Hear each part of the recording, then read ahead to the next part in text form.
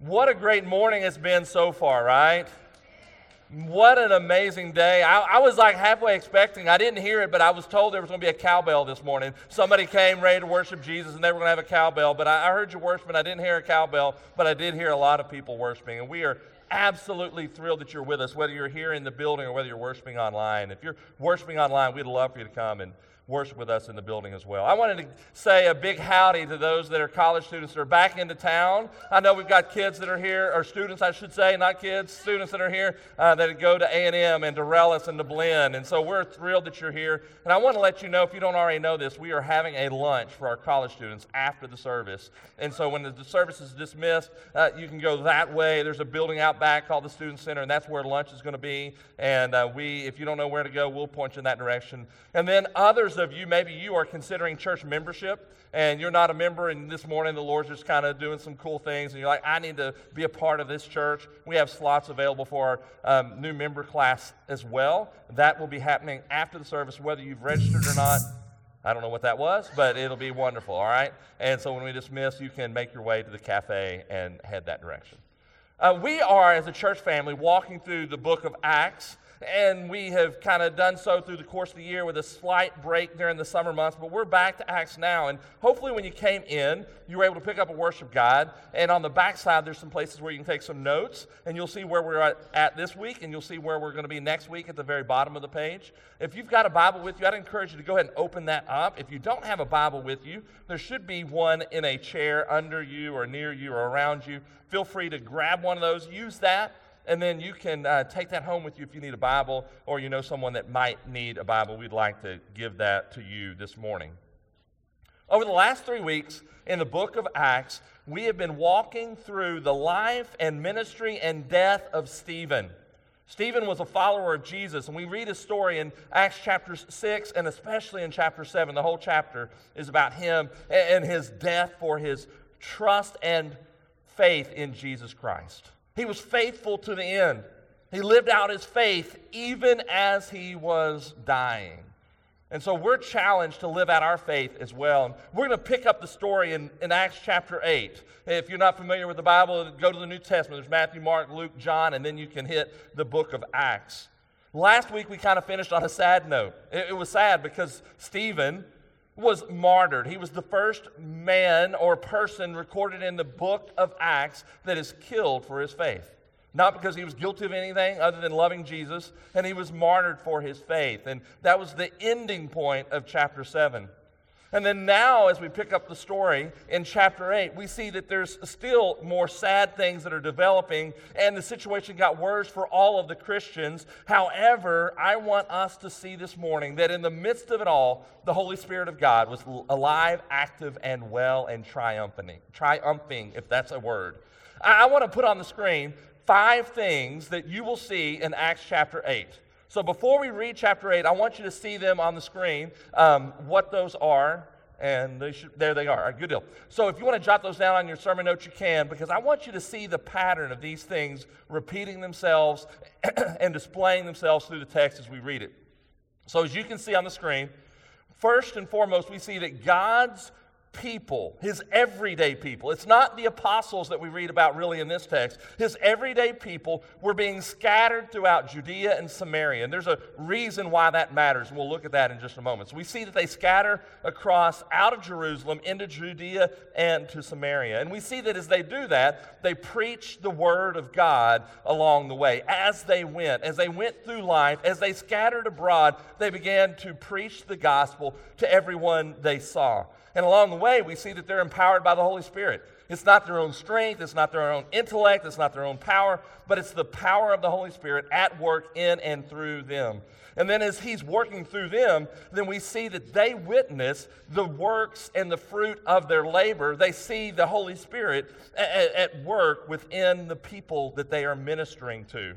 And then we see that they are trusting God and his Spirit along the way. So as we walk through this text this morning, you're going to see this kind of repeat itself.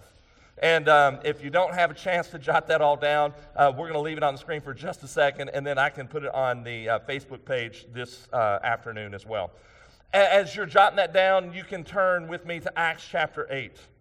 We're going to pick up the story of the early church Up until this point, everything we've read in chapters 1 through 7, which is a full 1/4 of the book, entirely has happened in the city of Jerusalem. It's not until chapter 8 that the story of the gospel is recorded as having left Jerusalem, not like to not come back, but it has left out of Jerusalem and gone to the rest of the world, to Judea and Samaria. And so this is a very monumental moment as the gospel is being spread around the world. So I want us to look, Acts chapter 8, verses 1 through 25. We pick up the story as it finishes from last week, where Stephen was murdered for his faith, and there's a guy by the name of Saul. If you're familiar with the New Testament at all, it's the guy that we end up knowing as Paul. But at this point, he's Saul, and he's persecuting the church. And it says that Saul is there approving of Stephen's execution, and then it says, and there arose on that very day a great persecution, which is the first time the word persecution appears in the book of Acts. It says there's a great persecution against the church in Jerusalem, and because of that, they were all scattered throughout the regions of Judea and Samaria, except the apostles, the 12, the 11 that were with Jesus, and then the 12 that they nominated when Judas died, and the 12 apostles, they stayed in Jerusalem, but the rest scattered. Verse 2, it says that devout men, he reminds us of what day it is, devout men buried Stephen and made great lamentation over him. But, and here's Saul again, Saul was ravaging, such a strong word, ravaging the church. Saul was entering house after house, and he dragged off men, he dragged off women, and committed them and took them to prison. And perhaps you remember in chapter 9, he'll end up going to Damascus to try to do the same thing.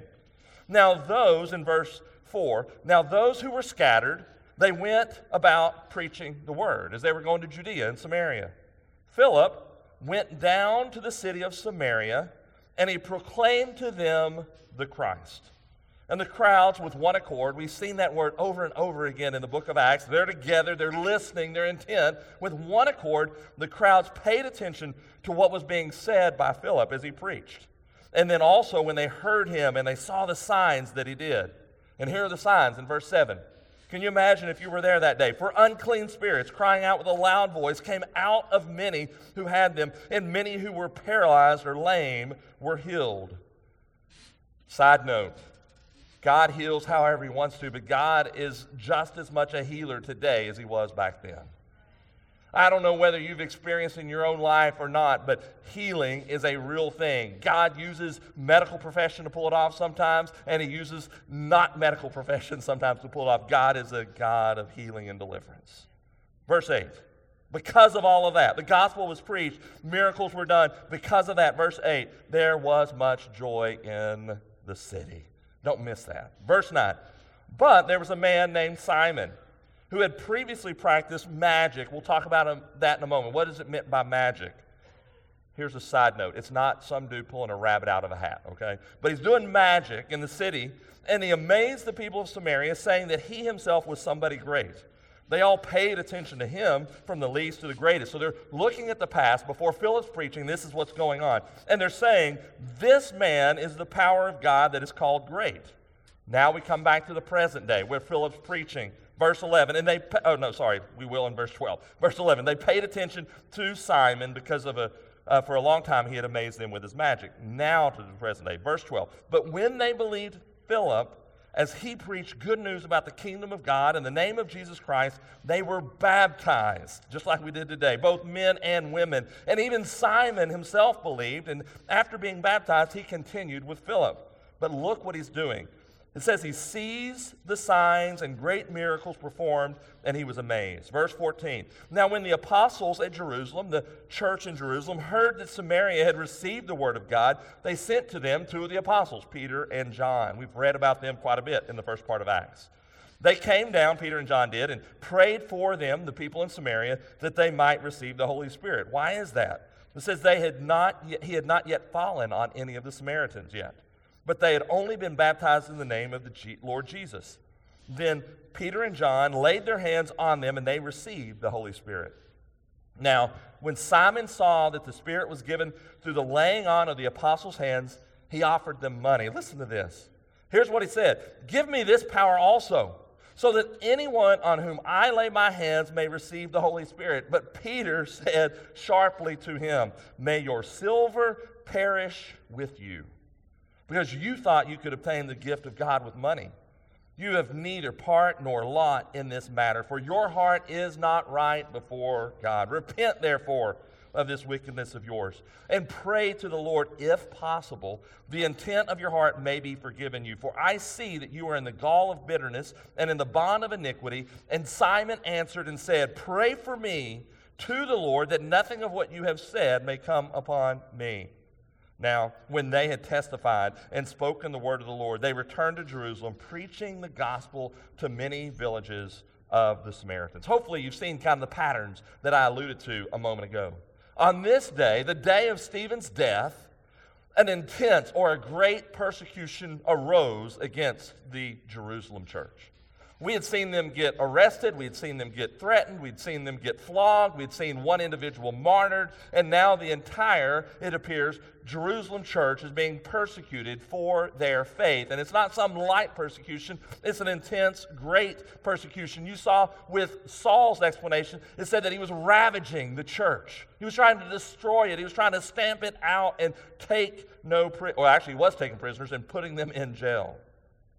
But it says that the church was scattered. Look at verse 1 and verse 4.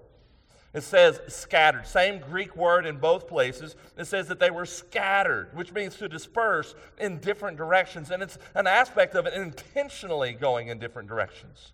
And it says that they went to Judea and they went to Samaria. And you may be wondering, what is the deal with Samaria and Judea? I wanted to show you a map so you can kind of picture what's going on in this situation.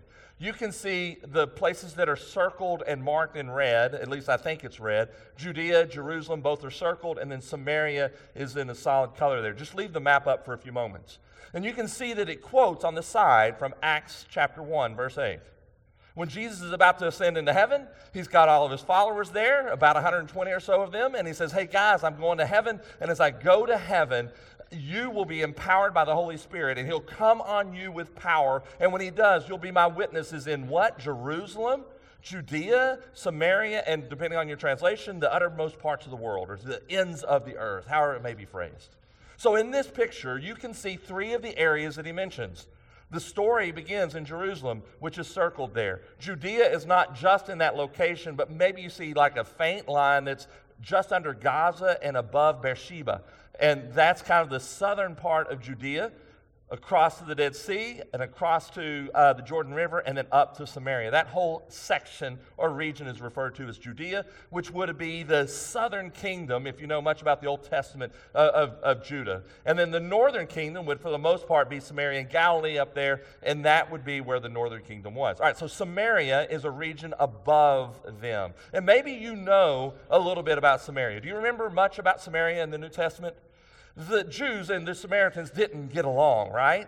Like you see on the map, you maybe can't tell it, but there's the Jordan River that runs from the Sea of Galilee down to the Dead Sea. So there's the Jordan River, which borders Samaria. So the people from Jerusalem or Judea, they didn't want to go to Samaria. They didn't want to see those people. They saw them as losers. They saw them as despised. They saw them as half-breeds. There's a whole thing of just negative stuff in their history. They despised them. And so instead of going straight up to get to Galilee, which they liked, they would go across the Jordan River. That would be before a bridge, of course. Go across the Jordan River. So they go through Perea and up to Decapolis and then across the river again to get to Galilee, because they would do anything to avoid that side of town.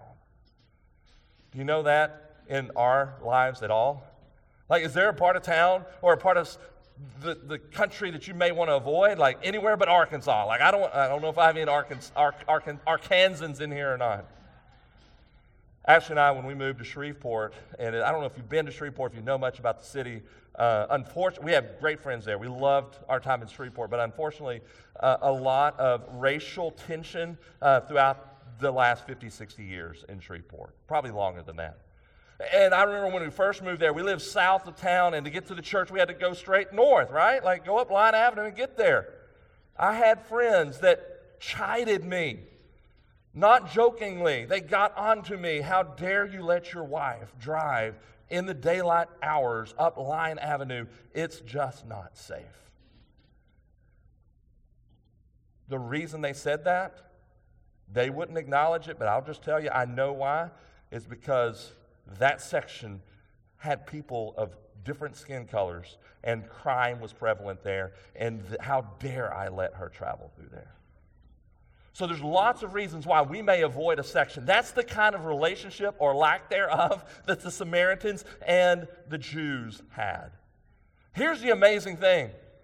It's a terrible day. Stephen has been killed. They're being persecuted. Saul is ravaging. I can see him spewing hatred out of his mouth. He's trying to arrest them. And they say, we've got to scatter and get out of here. But the Holy Spirit, in that moment, helped them begin to fulfill Acts chapter 1, verse 8.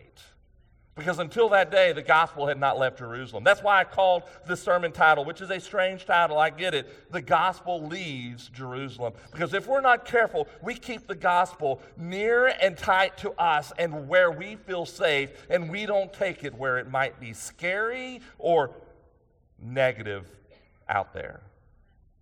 Why did the gospel get to where it was supposed to go? Because the Holy Spirit used a moment that was less than desirable to fan the flame of sharing the gospel with those around them. Here's my question for you. When you face a difficult moment or situation in your life, do you allow the Holy Spirit to continue to work in your life? See, the followers of Jesus could have said, it's a bad day. Like, I'm just getting out of Dodge. I'm running for my life. I don't have time to talk about Jesus. I got to find safety. I'm running for the hills. But Philip and these other followers of Jesus didn't do that. They continue to follow the Holy Spirit even on their most difficult day. My question is, are you and I doing that same thing? So, the main character in this text in chapter 8 is Philip. We see him introduced in verse 5, and we see the story of what he does. Verse 5 and through verse 8. We see that Philip is reintroduced. Philip had been introduced earlier in chapter 6. In chapter 6, I believe it's verse 5, the Jerusalem church needed to identify 7 men that would serve the Hellenist or Greek widows and serve them food. They were the prototype of the deacons, and Philip was one of those men, and he's described in Acts chapter 6, verse 5. And now we pick the story up, and he's doing much more than just deacon work. He's now preaching the gospel. In verse 5, it says, he went to Samaria, and as he did, he proclaimed to them the Christ. It is very evident to me that the Holy Spirit is leading Philip's life. I said that would be a pattern we would see in this text. And in this scenario, I know that the Holy Spirit is leading Philip for various reasons. One, he didn't avoid Samaria. He didn't go, I'm getting out of here, I'm heading north, I'm getting to Galilee as quick as I can. I hear it's nice at the sea there, I'm going to hang out and fish while I'm there. No, he went to Samaria. And for him to go to Samaria, the very place that the disciples themselves, when they were with Jesus, tried to avoid like the plague, Philip went there. And then he didn't avoid the despised Samaritans. We see over and over again that the Samaritans and the Jews simply did not associate, they did not talk, they did not do anything together. And so when Jesus one day is at the well, do you remember him talking to the Samaritan woman? And his disciples came back and they were aghast that Jesus was talking to someone. Number one, it was a Samaritan, or maybe I should flip it. Number one, it was a woman, and number two, it was a Samaritan. How dare Jesus talk to a Samaritan? They were despised. But Philip had the message of the gospel, and he shared the gospel with the despised Samaritans. And then on top of that, he doesn't just preach condemnation and wrath of God and say, you aren't worshiping God like you should, so you're going to go to hell. No, he preached the good news of Jesus Christ so that people would trust in Jesus as their Savior. He invited the Samaritans into the family of God. The Holy Spirit is at work in Philip's life. All too often I hear us as a church, I'm not talking about Living Hope, and I'm talking about the church as a whole, we reference Acts chapter 1, verse 8. We're like, oh, yeah, it makes sense. Like, you're first going to start in Jerusalem, and then you're going to go to the Judea, which is your state, and then you're going to go to the next state, which is Samaria, and then you're going to go all throughout the world. Well, in one sense, geographically, that's true, but there's so much more here than just, I'm going to go to the bordering state. It's saying, I'm going to go to the least of these, the ones that I don't care about naturally, and I'm going to allow the Holy Spirit to work in my life in such a way that I share the gospel with them. So Philip had a ministry there. Did you see his ministry? It's kind of twofold. First and foremost, it was the ministry of the word. He was preaching what? He was preaching the gospel. He was preaching the Christ. He was pointing to Jesus Christ. And as he did that, he was also doing ministry of the deed. And that the deed that he was doing was bringing healing and restoration. And it wasn't his power, it was the Holy Spirit doing the healing, but he was bringing signs and healings, all pointing to Jesus. This grabbed the people's attention. They listened intently. Can you imagine if we were all hanging out here in town somewhere, and somebody comes in, and there's a bunch of sick people, and he walks in and starts talking, and all these people start getting healed. I don't think we're like, ho-hum, this is boring. Like, it would grab our attention, right? Like, we'd either think it's a hoax, which I would be prone to think, or we're going to think God's doing something pretty cool, or we're going to do something, right? In this situation, they are in tune with Philip. The Holy Spirit was at work. And he was at work in their lives. And then I love verse 8. I alluded to it a moment ago. Because of all of this, it says there was much joy in that city. Here's my question. I know not all of us are part of Living Hope. Some of you are friends and family, and you have your church family, so you could attach your church's name to this as well. I'm just going to use it in the context of Living Hope, okay?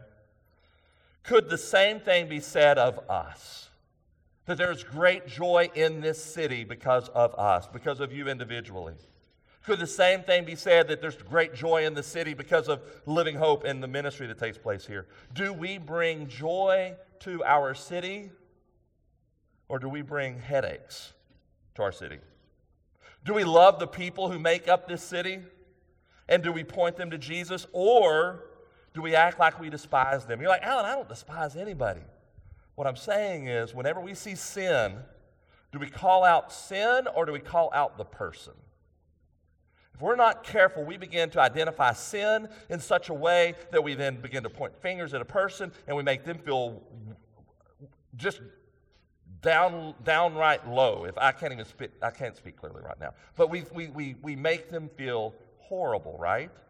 I'm not saying that we, as Living Hope, I got to back up and say this. I'm not saying this is rampant, but I'm saying if we're not careful, that's how we come across, all right? So our job is, yes, to point them to Jesus. Our job, pointing them to Jesus, means pointing out their sin, yes. But what we want to say is, God can still forgive you of your sin. The truth of the matter is, I was on the phone with somebody this week, and they said, I just don't feel worthy of God's forgiveness. And I said, you're not, and neither am I. None of us are worthy. So that person I'm talking to is not less worthy than I am. That's what I'm trying to communicate that I did a poor job of a moment ago. Like, we want to preach the gospel and bring the good news, the facts about who Jesus is, and yet that would bring joy to people as they trust in him as their Lord and Savior. Now look down at verse 9 and following. We have another character coming to the story, and his name is Simon. Says he's a magician. Like I said a moment ago, he's not a dude pulling a rabbit out of a hat. He's not at the local public school doing a magic show and like sleight of hands. No, this magic that he's doing is a little more dark than that. This magic that he's doing is along the lines of sorcery and witchcraft. It was a spiritual power that's not of the Lord. And so he's doing this, and it's grabbing everybody's attention, and he's identifying himself that he's somebody great. You can see him puff himself up. Look at me, I'm big and bad. And they copy his words. Look at verse 10. It says, this man is the power of God that is called great. But then whenever Philip shows up and the Spirit of God begins to work, they gravitate away from what Simon has done. And they begin to trust in the one true God and him alone. And then Simon begins to feel a little bit of like intimidation and competition here. They're like, I'm going to lose some money along the way. And so what happens is that the Spirit of God continues to work in and through Philip as he preached the gospel, and men and women trust in Jesus as their Savior. Look at verse 12. When Philip preached, people believed, and they were baptized, both men and women. So what's all of this about? I mean, we saw baptism a minute ago. What does it mean to believe in Jesus? You're like, I believe in Christmas. Like, I know Jesus was born. I believe in Easter. I believe that he died and was raised again. I've heard that story. I'm familiar with it. I'm an American. I'm a Christian. Well, let me tell you what the real story of Jesus is. It's not just believing in our head. I've heard this used before, and I know it's kind of corny and all of that, but it's still true. I've heard the statement said before that some people, a lot of people, miss heaven, a relationship with God, by 6 inches. Because that 6 inches is the difference between, roughly speaking, your head and your heart. Meaning a person intellectually understands and believes that Jesus existed, but they haven't trusted him as their Savior. So let me clarify what's going on here. Whenever we come to a point in our life, we may not be able to identify the day on the calendar, but there's a moment where we realize I am a sinner. Like I am a hopeless. I can do nothing in my own power and my own strength. I am a sinner. I am wretched. I am undeserving of God's love, and all of those things are true. See, our sin, anytime we disobey against God, anytime we rebel against him, anytime we do something he doesn't want us to do or don't do something he does want us to do, then we're calling the shots. We're putting ourselves on the throne of our lives, and we're saying no to God. And because of our sin, we are eternally, forever and ever separated from a holy, perfect God. But here's the good news. Like God's plan from the foundation, actually before the foundation of this world, was to send his son Jesus. We sang a moment ago about the Trinity, the Father, the Son, and the Holy Spirit. God sent his son to live in the flesh and to be tempted as we are in every way that we are, and yet was without sin.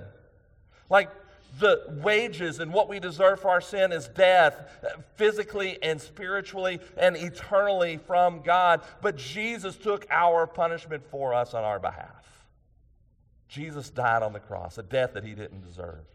But just as we witnessed with the baptisms, Jesus didn't stay dead in the grave. 3 days later, he was raised to life. And if you and I acknowledge that we are sinners, that we need to repent of our sins and trust in Jesus as our Savior, then salvation comes into our lives. And then because of that salvation, we obey him in baptism, because it's a step of obedience to show the world that I've trusted in Jesus. And the water here does not wash away the sin. Jesus does. But the water represents what Jesus has already done, and now I stand before you to say I'm a follower of Jesus. So on that day, the Samaritans heard who Jesus was, who they were, that they needed their sins forgiven, and they placed their faith and their trust in Jesus. My question for you is this: have you trusted in Jesus as your Savior? I'm not saying do you believe in here that Jesus is real. I'm saying have you trusted in him? Turn from your own way, turn from your own efforts, turn from your own works, and trusted in him alone. And if you have trusted in him, have you followed him in baptism? Yes, we had a baptism today. Yes, we baptized 6 people. But if 6 more people say, hey, I need to be baptized, and we talk to you about it, and it's clear that you've trusted in Jesus as your Savior, we can have another baptism next Sunday. Like, you need to say yes to Jesus as your Savior, and you need to say yes to him in baptism. A little side note here. You don't want to be like Simon. You see, Simon here, look at the text with me. Simon in here says that he himself believed. Verse 13, even Simon himself believed, and after being baptized. So we see that Simon believes and is baptized, and it's not clearly, explicitly said, but the way I read the text, I don't believe it was a genuine salvation because of the words that we're going to read in a moment that Philip shared with Simon. If we're not careful, we can be just like Simon and miss a relationship with God, thinking that we're saved and not genuinely being saved. So just keep that in mind as we move along. All right, let's look at verses 14 through 17 real quick. It says that the apostles heard what was happening in Samaria, so they sent Peter and John down to kind of check it out. We saw earlier that people were being saved. We saw earlier that people were being baptized. But now Peter and John showed up on the scene, beginning in verse 14. And we find out, look at verse 16, that people had been saved, but the Holy Spirit had not fallen on them yet. They had not received the Holy Spirit yet. And so Peter and John went up there, and just like they did at Pentecost and prayed that the Holy Spirit would come, they pray again in Samaria because the gospel has left Jerusalem, gone to a new area, and for emphasis, God miraculously brings the Holy Spirit in this moment. Peter and John pray, and they lay hands on people, and people experience the Holy Spirit in their lives. So here's my question for us. Does that mean that's how it happens today? Like we just baptized some people. Does that mean we need to bring them down here in a minute? We're going to pray over them that they get the Holy Spirit? No, the pattern that we see in the New Testament in Acts after this occasion and moving forward is that the Holy Spirit always comes at the time of conversion. So why did he not come at the moment of conversion there in Samaria? Lots of different thoughts that could come into our mind, but one of this is that God is taking this kind of monumental moment to point out that he is in charge. And just as the people were saved in Jerusalem legitimately, these people in Samaria are saved as well. The church was able to say, you're in our family, you're a part of us. And what we have here is not a prescription for how to live it out, but rather a description of what took place on that day.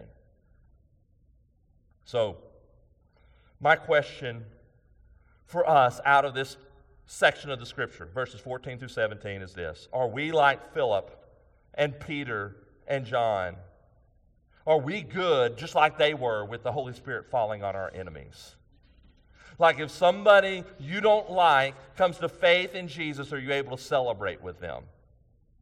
I have a friend who's a chaplain in Tennessee in one of the prisons up there. And we had 6 baptisms today. My friend Johnny baptized 35 inmates yesterday. So my question is, are we able to celebrate when an inmate gets baptized? We should, right?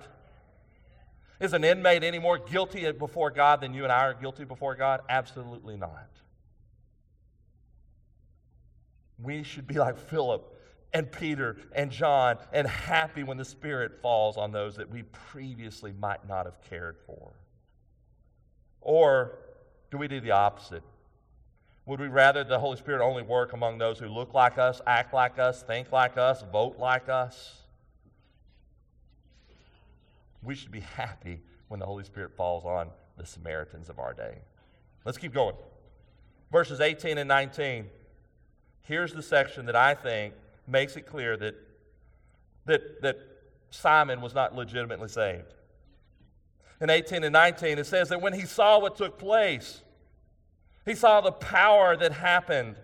Verse 19, he says, give me this power. I'll give you money. Would you give me this power? The word power in the Greek doesn't just mean power, it means authority. He wants authority. He wants not the Holy Spirit. He wants the authority to grant the Holy Spirit, which isn't even his authority in the first place.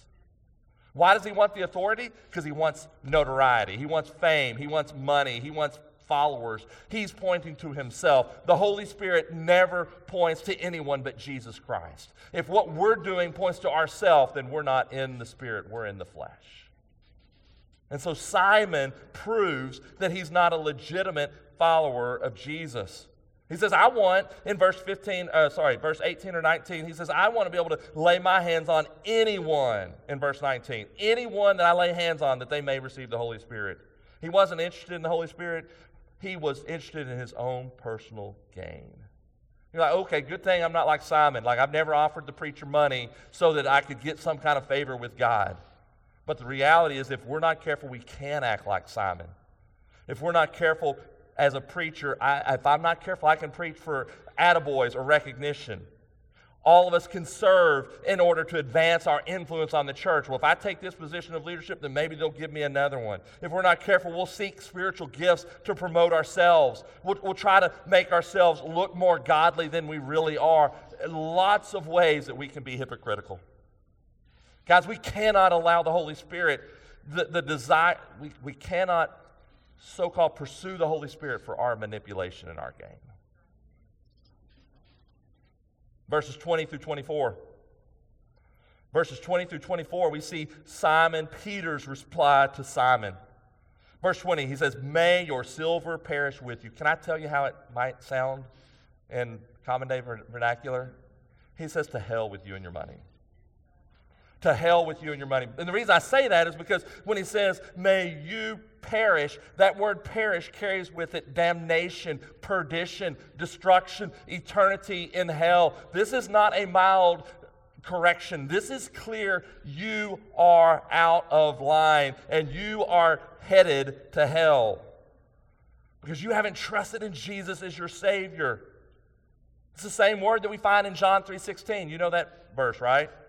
God so loved the world that he gave his one and only begotten Son, that whoever believes in him should not perish. Well, what does that perish mean? It means eternity in hell, right? So he's clearly, in my view, not a genuine follower of Jesus. Then he goes on from there, Peter does, and he says, you, in verse 21, have neither part nor lot. And it carries with it this idea of an inheritance. You have no inheritance. You have no right standing in the kingdom of God. He says your heart is in the wrong place there at the end of verse 21.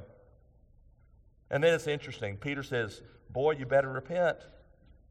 He says, you better repent of your sins. Pray to God that if possible, not meaning that God can't forgive, but he's saying if possible, that you actually see that you need to repent, that when you repent, that God will forgive you. Please pray that your sins would be forgiven. And then we see in verse 24, Simon's reaction. Simon doesn't go, you're right, I better pray. He goes, okay, then would you pray for me? Because I don't want any of this bad stuff happening to me. He doesn't see his need to repent of his sin. It's interesting because the story kind of ends with a cliffhanger. Verse 24, after Peter says, repent of your sins, Simon says, no thank you. Would you pray for me? I don't want any of the bad stuff to happen to me. And that's the end of the story. Like, does Simon get saved? Does he not get saved? We don't know. Why is the rest of the story not there? Because that's not what the story of the gospel is about. The story of the gospel is the truth of his word, and are you and I going to respond to it? It's not all that important today whether Simon responded or not, because he can't change his decision now, whatever that decision was. It's calling us to see our need to repent of our sins. And so will we be like Simon and say, no, I don't want bad stuff to happen to me, so maybe somebody else will pray for me? Or are we going to see our need to turn from our sins?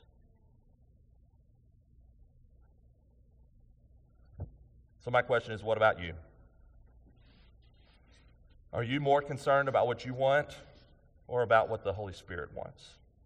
Are you a genuine believer or are you a false believer?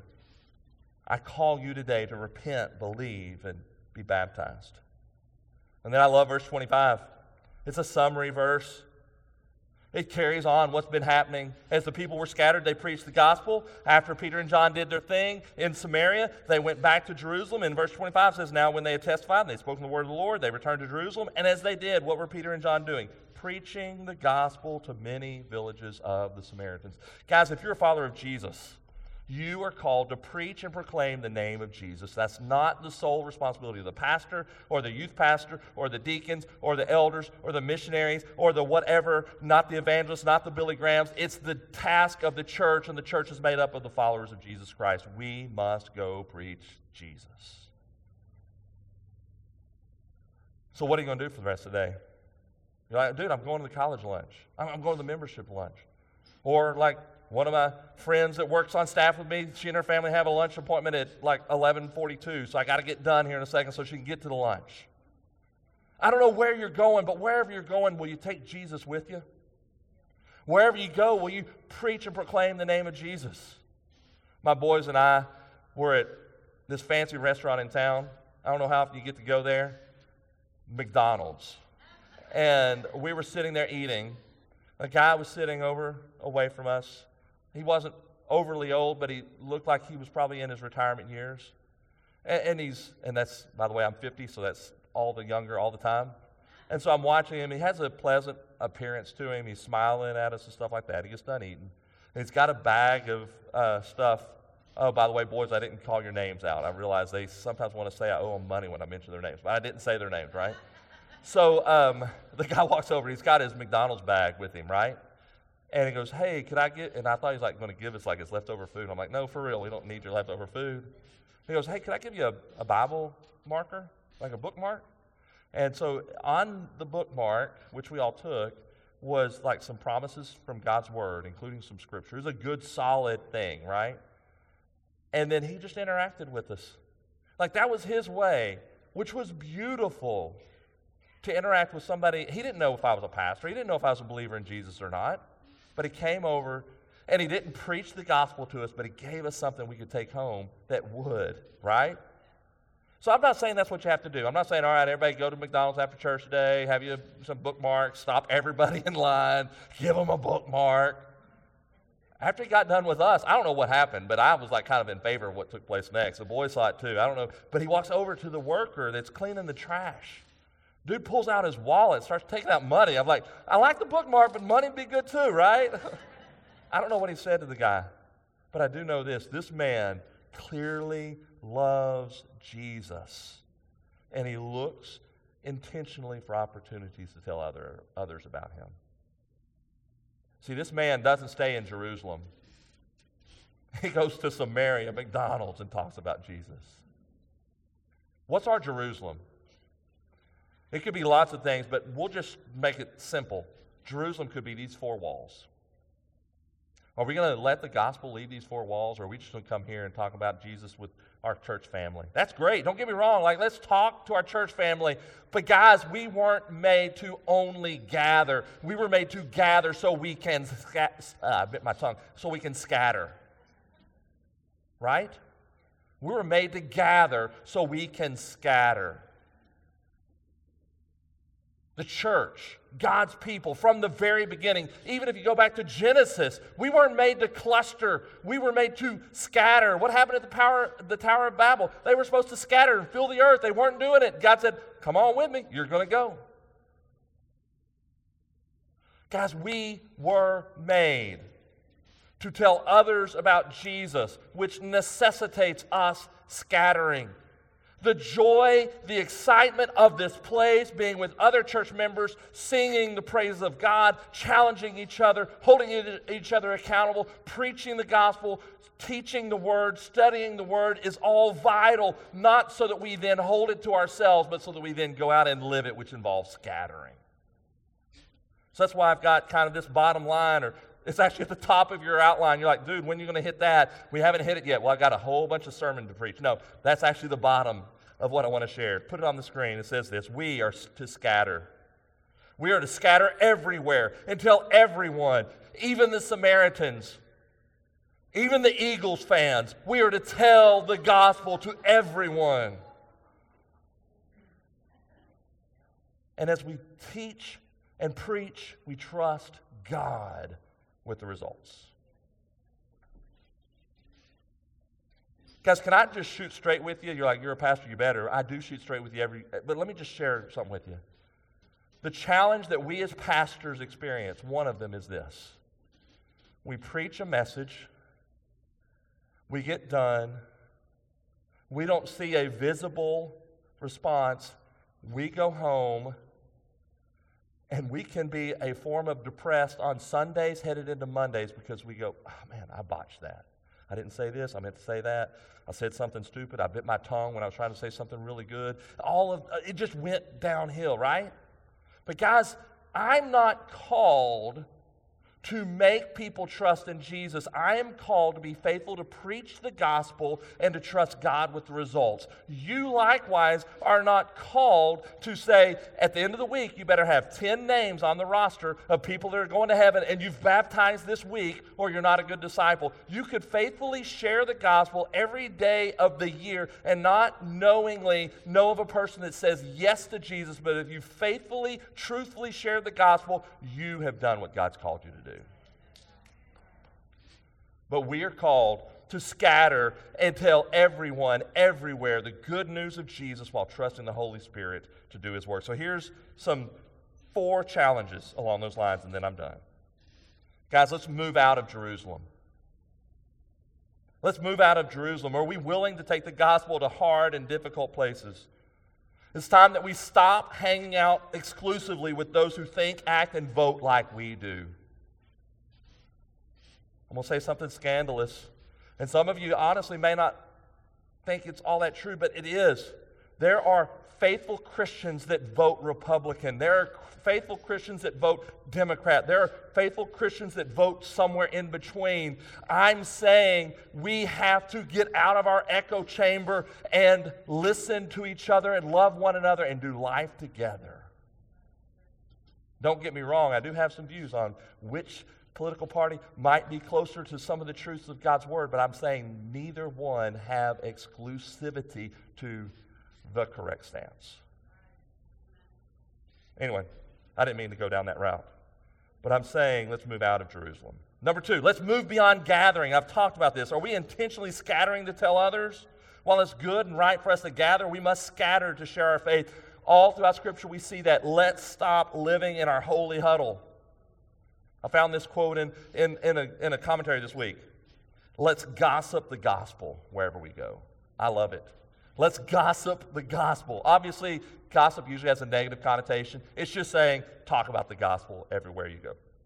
Third thing, let's move beyond being comfortable in our conversations. What I mean by that is we like to sit down and talk about the weather. We like to sit down and talk about sports. Football's about to kick off. We like to talk about the things that are comfortable. Let's move beyond that and let's talk about spiritual matters as well and tell others and evangelize people for Jesus Christ. And then the last thing, let's move beyond trying to manipulate and control the Spirit. Let's trust Him to do His work. Guys and gals, we've got to scatter. We've got to preach the gospel. We've got to trust the Holy Spirit to do His work. And then we get to celebrate being faithful and seeing fruit along the way. I'm going to lead us in prayer. After the end of the prayer, we're going to stand, we're going to sing a couple songs together. It's a chance for us to reflect on the things we've witnessed and done today as we've worshiped the Lord together. It's a chance for us to commit ourselves to walk out this door and to do some of the things that God's Word has challenged us to do.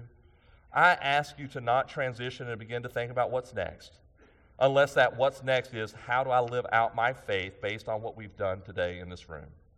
It's time for us to leave Jerusalem and share the gospel wherever we go. As we begin to sing, there's going to be some plates that are passed. That's the offering place. If you're a guest, we definitely don't expect you to put anything in there unless you filled out the connection card, which would be great for you to drop that there. If you did come prepared to give, then that's there. You can also use the connection card to put any spiritual decisions on it and things like that. Then I'll be up front. If you want to come and pray with me, I'd love to pray with you about anything that's going on in your life. The altar's open for you to pray. All of those things, wherever God leads you in this moment, please say yes to Him. Let's pray together.